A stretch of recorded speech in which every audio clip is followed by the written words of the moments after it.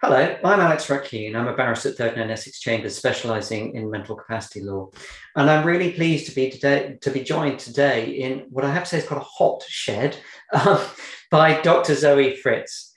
Anyone who's listened to or seen any of these before will know that I really want the person I'm speaking to introduce themselves rather than me trying to do it for them.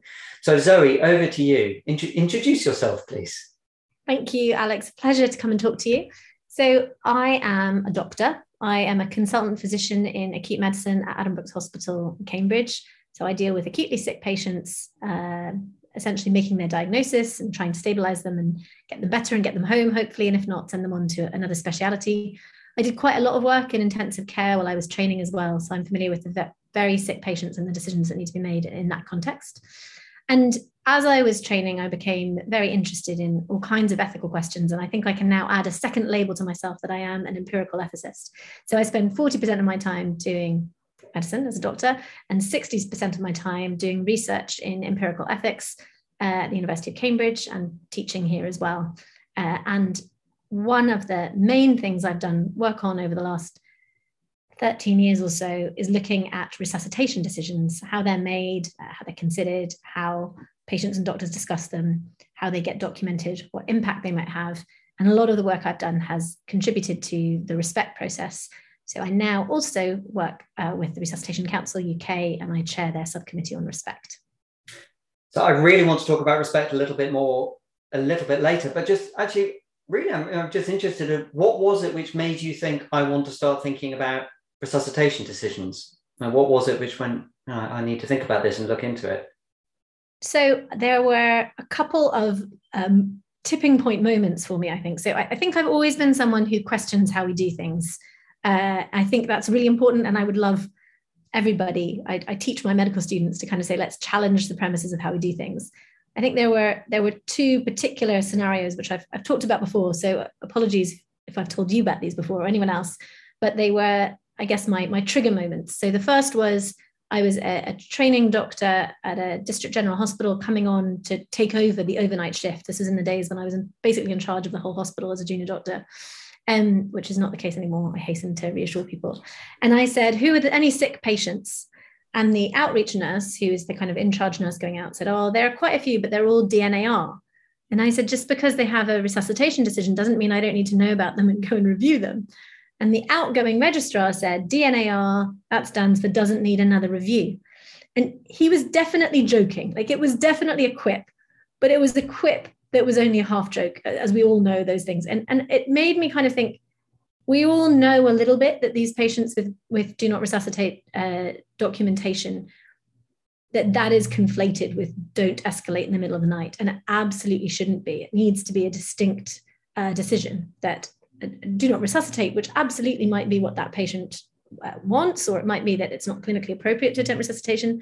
That needs to be respected, but you also need to make sure it's not just tied up with this patient's about to die, because a lot of patients who are quite otherwise well might not benefit from resuscitation. So that was my first trigger point. Like, well, wait a minute, this red form, do not resuscitate, is way too blunt an instrument, and it's being conflated way too much with other things. And then the second trigger point was, again, as a registrar, but in another hospital, on a Friday evening, I saw a little old, very sweet lady who was completely independent in her early 90s, who'd come in with a pneumonia and was really struggling for breath. And I'd put her on oxygen and I'd given her antibiotics and I'd done all the things that you do to try and get someone better. But I was worried that she might deteriorate and might need to go to intensive care, if only for 24 or 48 hours to let the antibiotics work. But I also, looking at her, and this was before the Tracy case, so this was at a time where we did not routinely discuss CPR decisions with patients, and there was certainly no legal obligation to do so. Looking at her, I didn't think that she would survive attempted CPR. She was very frail, she had no muscle mass, and I thought that to attempt CPR on her would be to do her a disservice. It would be to deprive her potentially of a peaceful death. And so I wanted to write a DNA CPR on her. I thought that was the right thing for her at that time. But I was very nervous that if I did so, bearing in mind the conversation I'd had a few months prior, that she wouldn't go to ICU if she needed it. So I took this red form and I wrote all over it, not for CPR, but for consideration of ICU, for ventilation for a period, all this stuff. And I looked at this piece of paper and thought, well, that's what we need. We need we need something that makes this clearer about what should be given. We shouldn't just be writing people off. And what I really wanted at that time was also that we should really be talking with patients about this. And I guess what was interesting was we tried, so from that, we developed this thing called the UFTO, Universal Form of Treatment Options, which was looking at overall goals of care. What should we be trying to achieve with the patient? Are we trying to get them better or trying to make them feel better? And then what treatments would or wouldn't be of benefit? And then the CPR decision just as a tiny piece of this, whether they're for CPR or not for CPR. And at that point, doctors were very resistant to having this conversation with every single patient because they were worried it would cause them harm. And this is all pre-Tracy. And as you know, UFTO was referred to in the Tracy case. And thankfully, the Tracy case meant that we had to talk with patients about CPR. And that then allowed, I guess, a second paradigm shift. So I would say the first paradigm shift was just not talking about just CPR, but talking about overall goals of care. And then with Tracy, we were allowed a second paradigm shift, which was, let's start this conversation with a discussion with the patient about what is important to them. And so there we go from DNA CPR to a goals of care conversation to a what's important to you conversation. Beautifully elegant analysis of the story. And I thank you so much. Before I will get to respect, because I really, really want to talk about it. I'm just always fascinated by why we have this, why CPR features so heavily in the kind of consciousness. I mean, it's not a coincidence that the Tracy case, which I'll put a link to at the sort of bottom of the web page relating to this, it's not a coincidence, I think, that the Tracy case related to CPR. So I got my views, but I'd just be really interested in your take on why is it people think about CPR so often? So I think there's a variety of reasons. All of our hearts stop at some point. So this is a treatment that we all might potentially need, right? On the other hand, all of our hearts stop at some point. And so this is a treatment that all of us might not want at some point, right? Because so it's on both sides. It's like, well, this is going to happen and we're going to have to think about it. I think the media has some responsibility for the relationship with CPR. So I can't actually remember the author's names, but there's a great New England Journal of Medicine article where a dedicated team of doctors looked through all of the episodes of 3 TV series. It was ER and Chicago Hope. This was in the 90s or the thousands, and a third one. And they looked at the survival rates from CPR, and they're all beautifully dramatized, but the survival rates are at the 60%, whereas obviously the actual survival rates are less than 15%. And even that's misleading because it's less than 15% in those in whom CPR is attempted. Whereas actually we make decisions that we shouldn't attempt CPR in people for whom their heart stopping is the final part of the dying pathway, because actually they've died from their heart failure or their cancer or whatever else, and attempting to restart the heart isn't going to reverse all the rest of the pathology. And so I think people become very emotional about it because in talking about not doing CPR, somehow they think that means we're not going to try and save their life. Whereas actually, of course, we're going to try and save their life if that's what they want.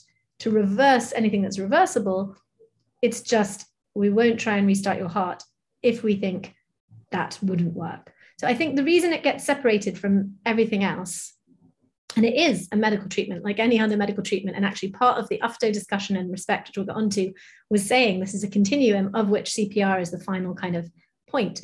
But I think the reason it's been separated is because in people's minds it's completely applicable to them, whereas we might not all need a transplant or I don't know, a nebulizer or any other kind of treatment, and we will all potentially, our hearts will stop. And then the other thing, as I say, is media portrayals which dramatize it. And then third thing is, of course, if you're young and or not even young, if you're completely otherwise healthy and your heart does suddenly stop, this is an amazing life-saving thing that we can do. So we had the Danish footballer recently. You know, there's massive effort on Restart a Heart, which is entirely appropriate. We teach children first aid. There is this whole second narrative, which is extremely important, which is we should all be equipped to, in an emergency, if someone's heart suddenly stops, try and rescue them. And I guess the distinction is that heart suddenly stopping to heart stopping is the final part of the dying pathway. And I don't know whether we need different language for it or what, but that's why I think there's a tug. No, well, thank you so much. I've been holding off getting onto respect because I just really wanted to dig into those kind of those aspects, but just give a pen picture of respect for somebody who's never heard of it, because I'm sure that many people listening to or watching this will go, what is this doctor talking about? What is this respect business? So just your chance to kind of pitch it in the elevator pitch. All right, the elevator pitch. So RESPECT stands for Recommended Summary Plan for Emergency Care and Treatment. And I have to say the acronym was hard won. It took a long time, like maybe 3 years, to come up with something that did what it said on the tin. And it's about respecting patient preferences and respecting clinical judgment. And the quick summary of how it works is the idea is it's an approach, it's a process, which can be for anybody, but particularly of relevance to those approaching the end of life or who have significant comorbidities or who feel strongly about health outcomes they wouldn't want. And the process starts with, I would say it's all about shared understanding. I think that's the underlying principle underneath respect. So the first thing is to establish a shared understanding between the patient and the clinician about the problems the patient has. So that might be their diagnoses, and making sure that, for example, if the clinician has said you have heart failure, that they understand that they're not going to get better from that heart failure and what their prognosis might be. It might be a shared understanding the other way. So a patient with multiple sclerosis, for example, explaining to the doctor that actually they're very happy with their bedbound state, thank you very much. And they really they value their quality of life, and please don't make any judgments about, make any judgments. I don't mean that. Please don't project any value judgments about how they're leading their life. So shared understanding of the patient's condition, then shared understanding of what the patient kind of values and fears in terms of health outcomes. So that might be a patient saying, what's most important to me is keeping my marbles. I get that a lot. It might be a patient saying, I don't want a lingering death. If my time comes, let me go. It might be very specific. I've had patients saying, so long as I can wash myself a bit and recognize my daughter, keep me going. But it's understanding what it is that a patient would or wouldn't want. And with that information, then it's shared understanding of what treatments would be of benefit to that patient in the event where they lost capacity and weren't able to say so themselves. So the first two parts are really patient-led, although they're shared understanding. And then this third part is saying, the clinician might say, well, given that you've told me that so long as you can wash yourself and recognize your daughter, you're very happy, I actually think we should try all treatments for you, which might include attempting CPR. But if you were on ICU for a prolonged period and I thought you weren't going to be able to recover to a state you value, then I would say we should stop and let you go peacefully. Or it might be saying, well, in the context of you saying you don't want a lingering death, and you're given that you've got some renal failure and some COPD, which we established earlier, I think that we should say we will give you all the treatments in hospital that on a ward that might quickly reverse any problems. So back to my 92-year-old, we'll give you antibiotics for pneumonia, but we wouldn't take you to intensive care. Let's forget my 92-year-old. We wouldn't take you to intensive care, put you on a ventilator, because that would be a very high risk of giving you a lingering death. And it might include hearing someone with a cancer saying, I really don't want to go back into hospital. I've had enough. And then saying, okay, well, actually, that's a trigger for us making sure you have whatever treatments you need at home, just in case medications, very clear information for the ambulance clinicians. And obviously not in that context for attempted CPR. So that process then gets translated onto a one-page, and thank you, Alex, for all of your work on this. So I guess on the conflict of interest side, we need to tell you that Alex and I have worked together on respect for a long time, and Alex has managed to help us make the language legally acceptable and succinct, which is not always, they don't always go hand in hand. So Alex, mazel tov to you. Yeah, so it's a one-page, two-sided document that summarizes all of that and is recognized throughout the UK. It's across most of England now, or many parts of England. That's not true. 70% of counties in England have partially or totally adopted it. It's going across Scotland, across Northern Ireland. Wales is not currently interested in using it. It's a really, thank you for flagging the conflicts point, which I would have done at some point, but I think it's really important to bring that out. I mean, what you described is a really important, to me, is this really important conversation aspect and this process aspect. I mean, before we get to thinking about how this is challenges which the pandemic has posed, I just wonder whether I can just sort of tease out with you how you think about it in the context of somebody who currently doesn't have capacity to participate in that conversation. Because obviously you've been describing the conversation with the person who's currently got capacity to participate. And obviously this is one of the bits I should say multiple discussions about exactly what capacity we are talking about here. And from my view, it's pretty clear it's the capacity to participate in the discussion. So the individual, the person who doesn't currently have capacity to participate, I'm sort of interested in your take on what you need to do to go through that process of, getting to that shared understanding point.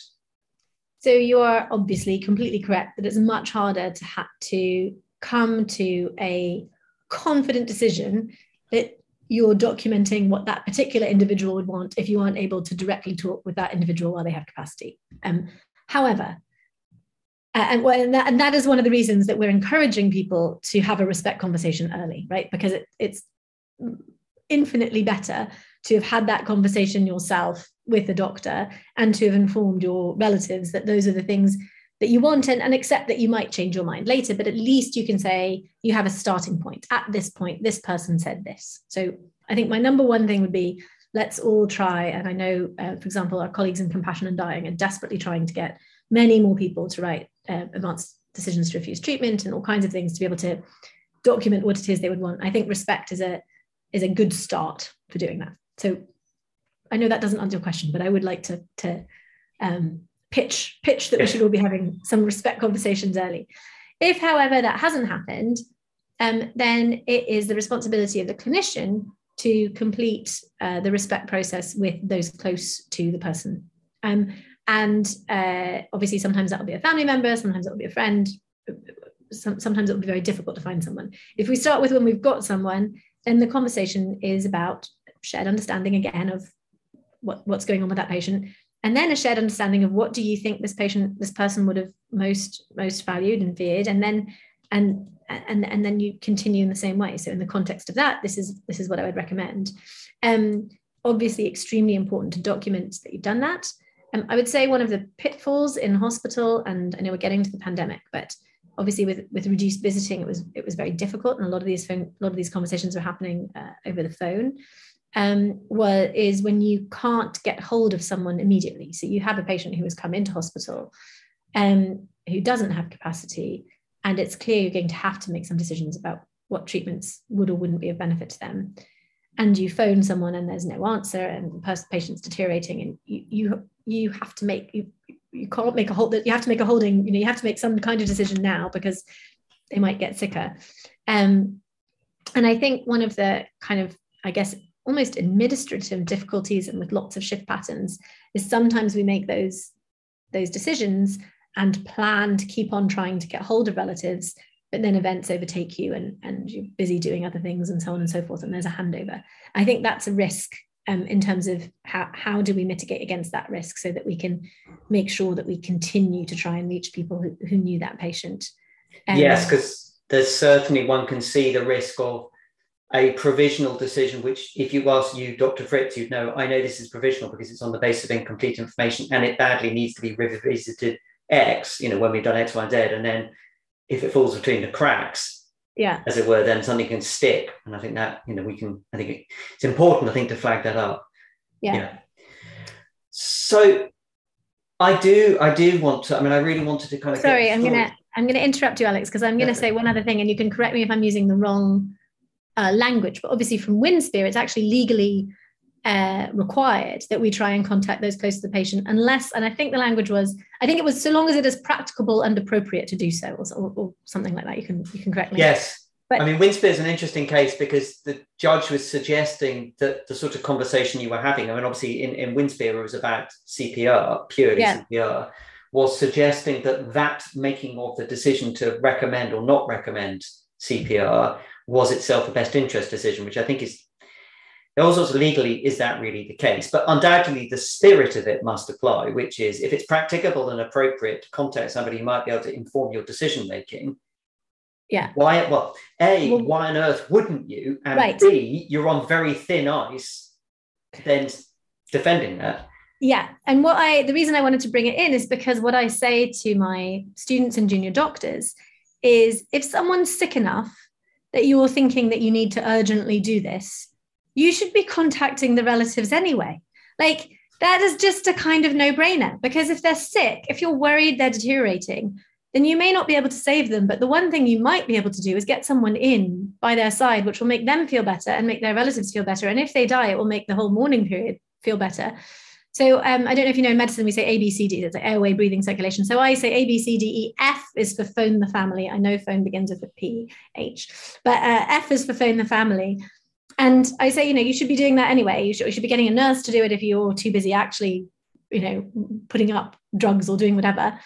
Phone the family, and then they're coming in, and then you can have the conversation. I think it is extremely rare for it not to be practicable or appropriate to have a conversation with someone. And I have only once done that and written in the notes, and it was where someone's only living, it was very early hours of the morning, only living relative was in Ireland and was in their 90s. And I really didn't think it was appropriate or practicable to phone them up in the middle of the night to have this conversation. It wasn't going to change things.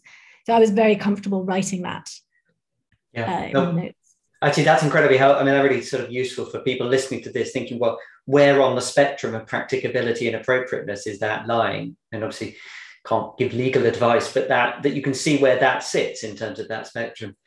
So I really could talk to you all day, and I would love to, but we're beginning to run tight on time. But I do really want to get it in probably rather abbreviated fashion, but at least just get a sense from you of the kind of respect process under pressure in the pandemic. Because, I mean, just to locate it, at least for myself, we've had a lot of evidence of, put it neutrally, serious difficulty in relation to making DNA CPR decisions. I mean, serious problems arising, blanket DNA CPR decisions, matters like that. CQC's obviously been involved. I mean, there are a lot of people very legitimately, I mean, from the various things I've done, entirely legitimately stressed about it.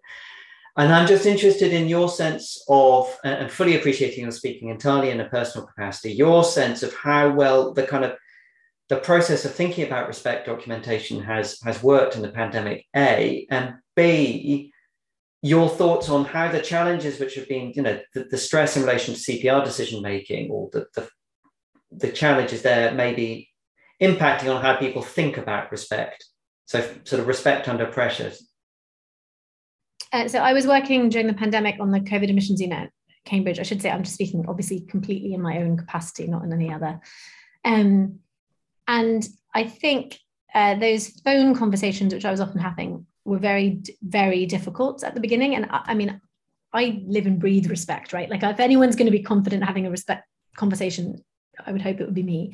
And I was finding them hard because I was talking to people on the phone who I'd never met in the context of a pandemic where there was a lot of fear about rationing and a lot of subtext about, is the reason that you're having this conversation because you're really doing what's best for my mother or whoever it was, or is it because you really want the ventilator for someone else? I think that was an underlying and reasonable fear, reasonable in terms of completely logical fear, given everything that was being talked about. I think that the question of blanket DNA CPRs is obviously a completely unethical, and but you don't need. I mean, clearly it was inappropriate. I think your question, I think, was how much respect got pulled into that, or how much respect. Yes, I mean, to the extent to which, a very high level of concern in relation to people thinking CPR is being withheld from people inappropriately, say, or being knocking back onto a process which in part is designed to locate CPR in a much bigger context. Yeah. I think there were two things that happened. One was that actually there was as much emphasis on ventilators and on being transferred to hospital as there was on CPR. So in a way, it broadened the conversation, actually. So I felt like there was a lot of discussion about whether people should be taken into hospital, which at the beginning of the pandemic was an appropriate question to be asking when we had no treatments for COVID. And it looked like the prognosis, if you were very frail, was very poor. So there's this question of, actually, are you better looked after at home where your family can be with you? It was a reasonable question to be asking. And in a way, that was a respect question. So I don't know if I'm just rose-tinted spectacle, but I think that those places that already had respect were already primed for those kinds of conversations. What is most important to you? Okay, well then let's make sure this, and this happens, and this, and this doesn't.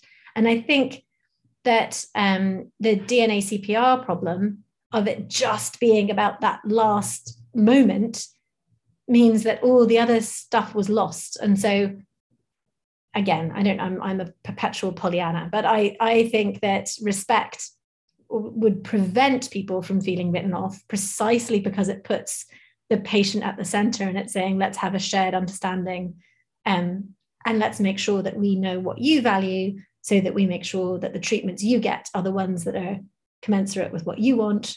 And CPR is only a tiny bit of that. So I don't feel respect was tarred. I don't know if I'm being completely blinkered about that. In terms of the CQC report, they actively talked about respect as being good practice.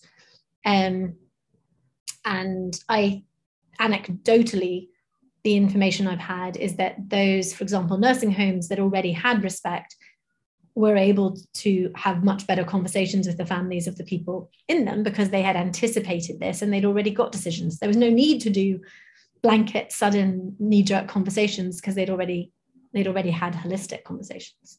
Yeah. I mean, I think that in a way that chimes with certainly the sense one gets across a lot of things in the pandemic, which is those organizations which had systems to think about, for instance, capacity issues or think about how to do best interest decision-making, were able to, yes, they're under a lot of stress, but we're not having to simultaneously invent a system and then apply it under stress. Yeah. And I think that's, yes. Yeah.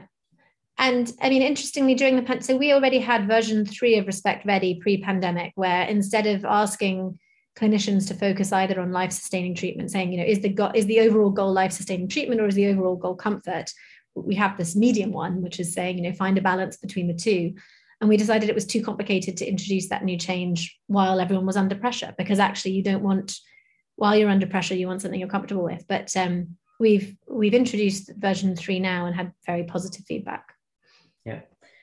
Well, Zoe, thank you. I mean, there were so many things, rabbit holes I'd have loved to have gone down in that conversation, but this is just a really fantastic overview of above all, actually, the underpinning thinking, because to me, it's the kind of mindset and the thinking process, which is what leads to actually this producing good outcomes, as opposed to just generating a bit of paper. And so thank you for giving that really excellent insight. Thank you so much for your time. Pleasure. Lovely to talk to you.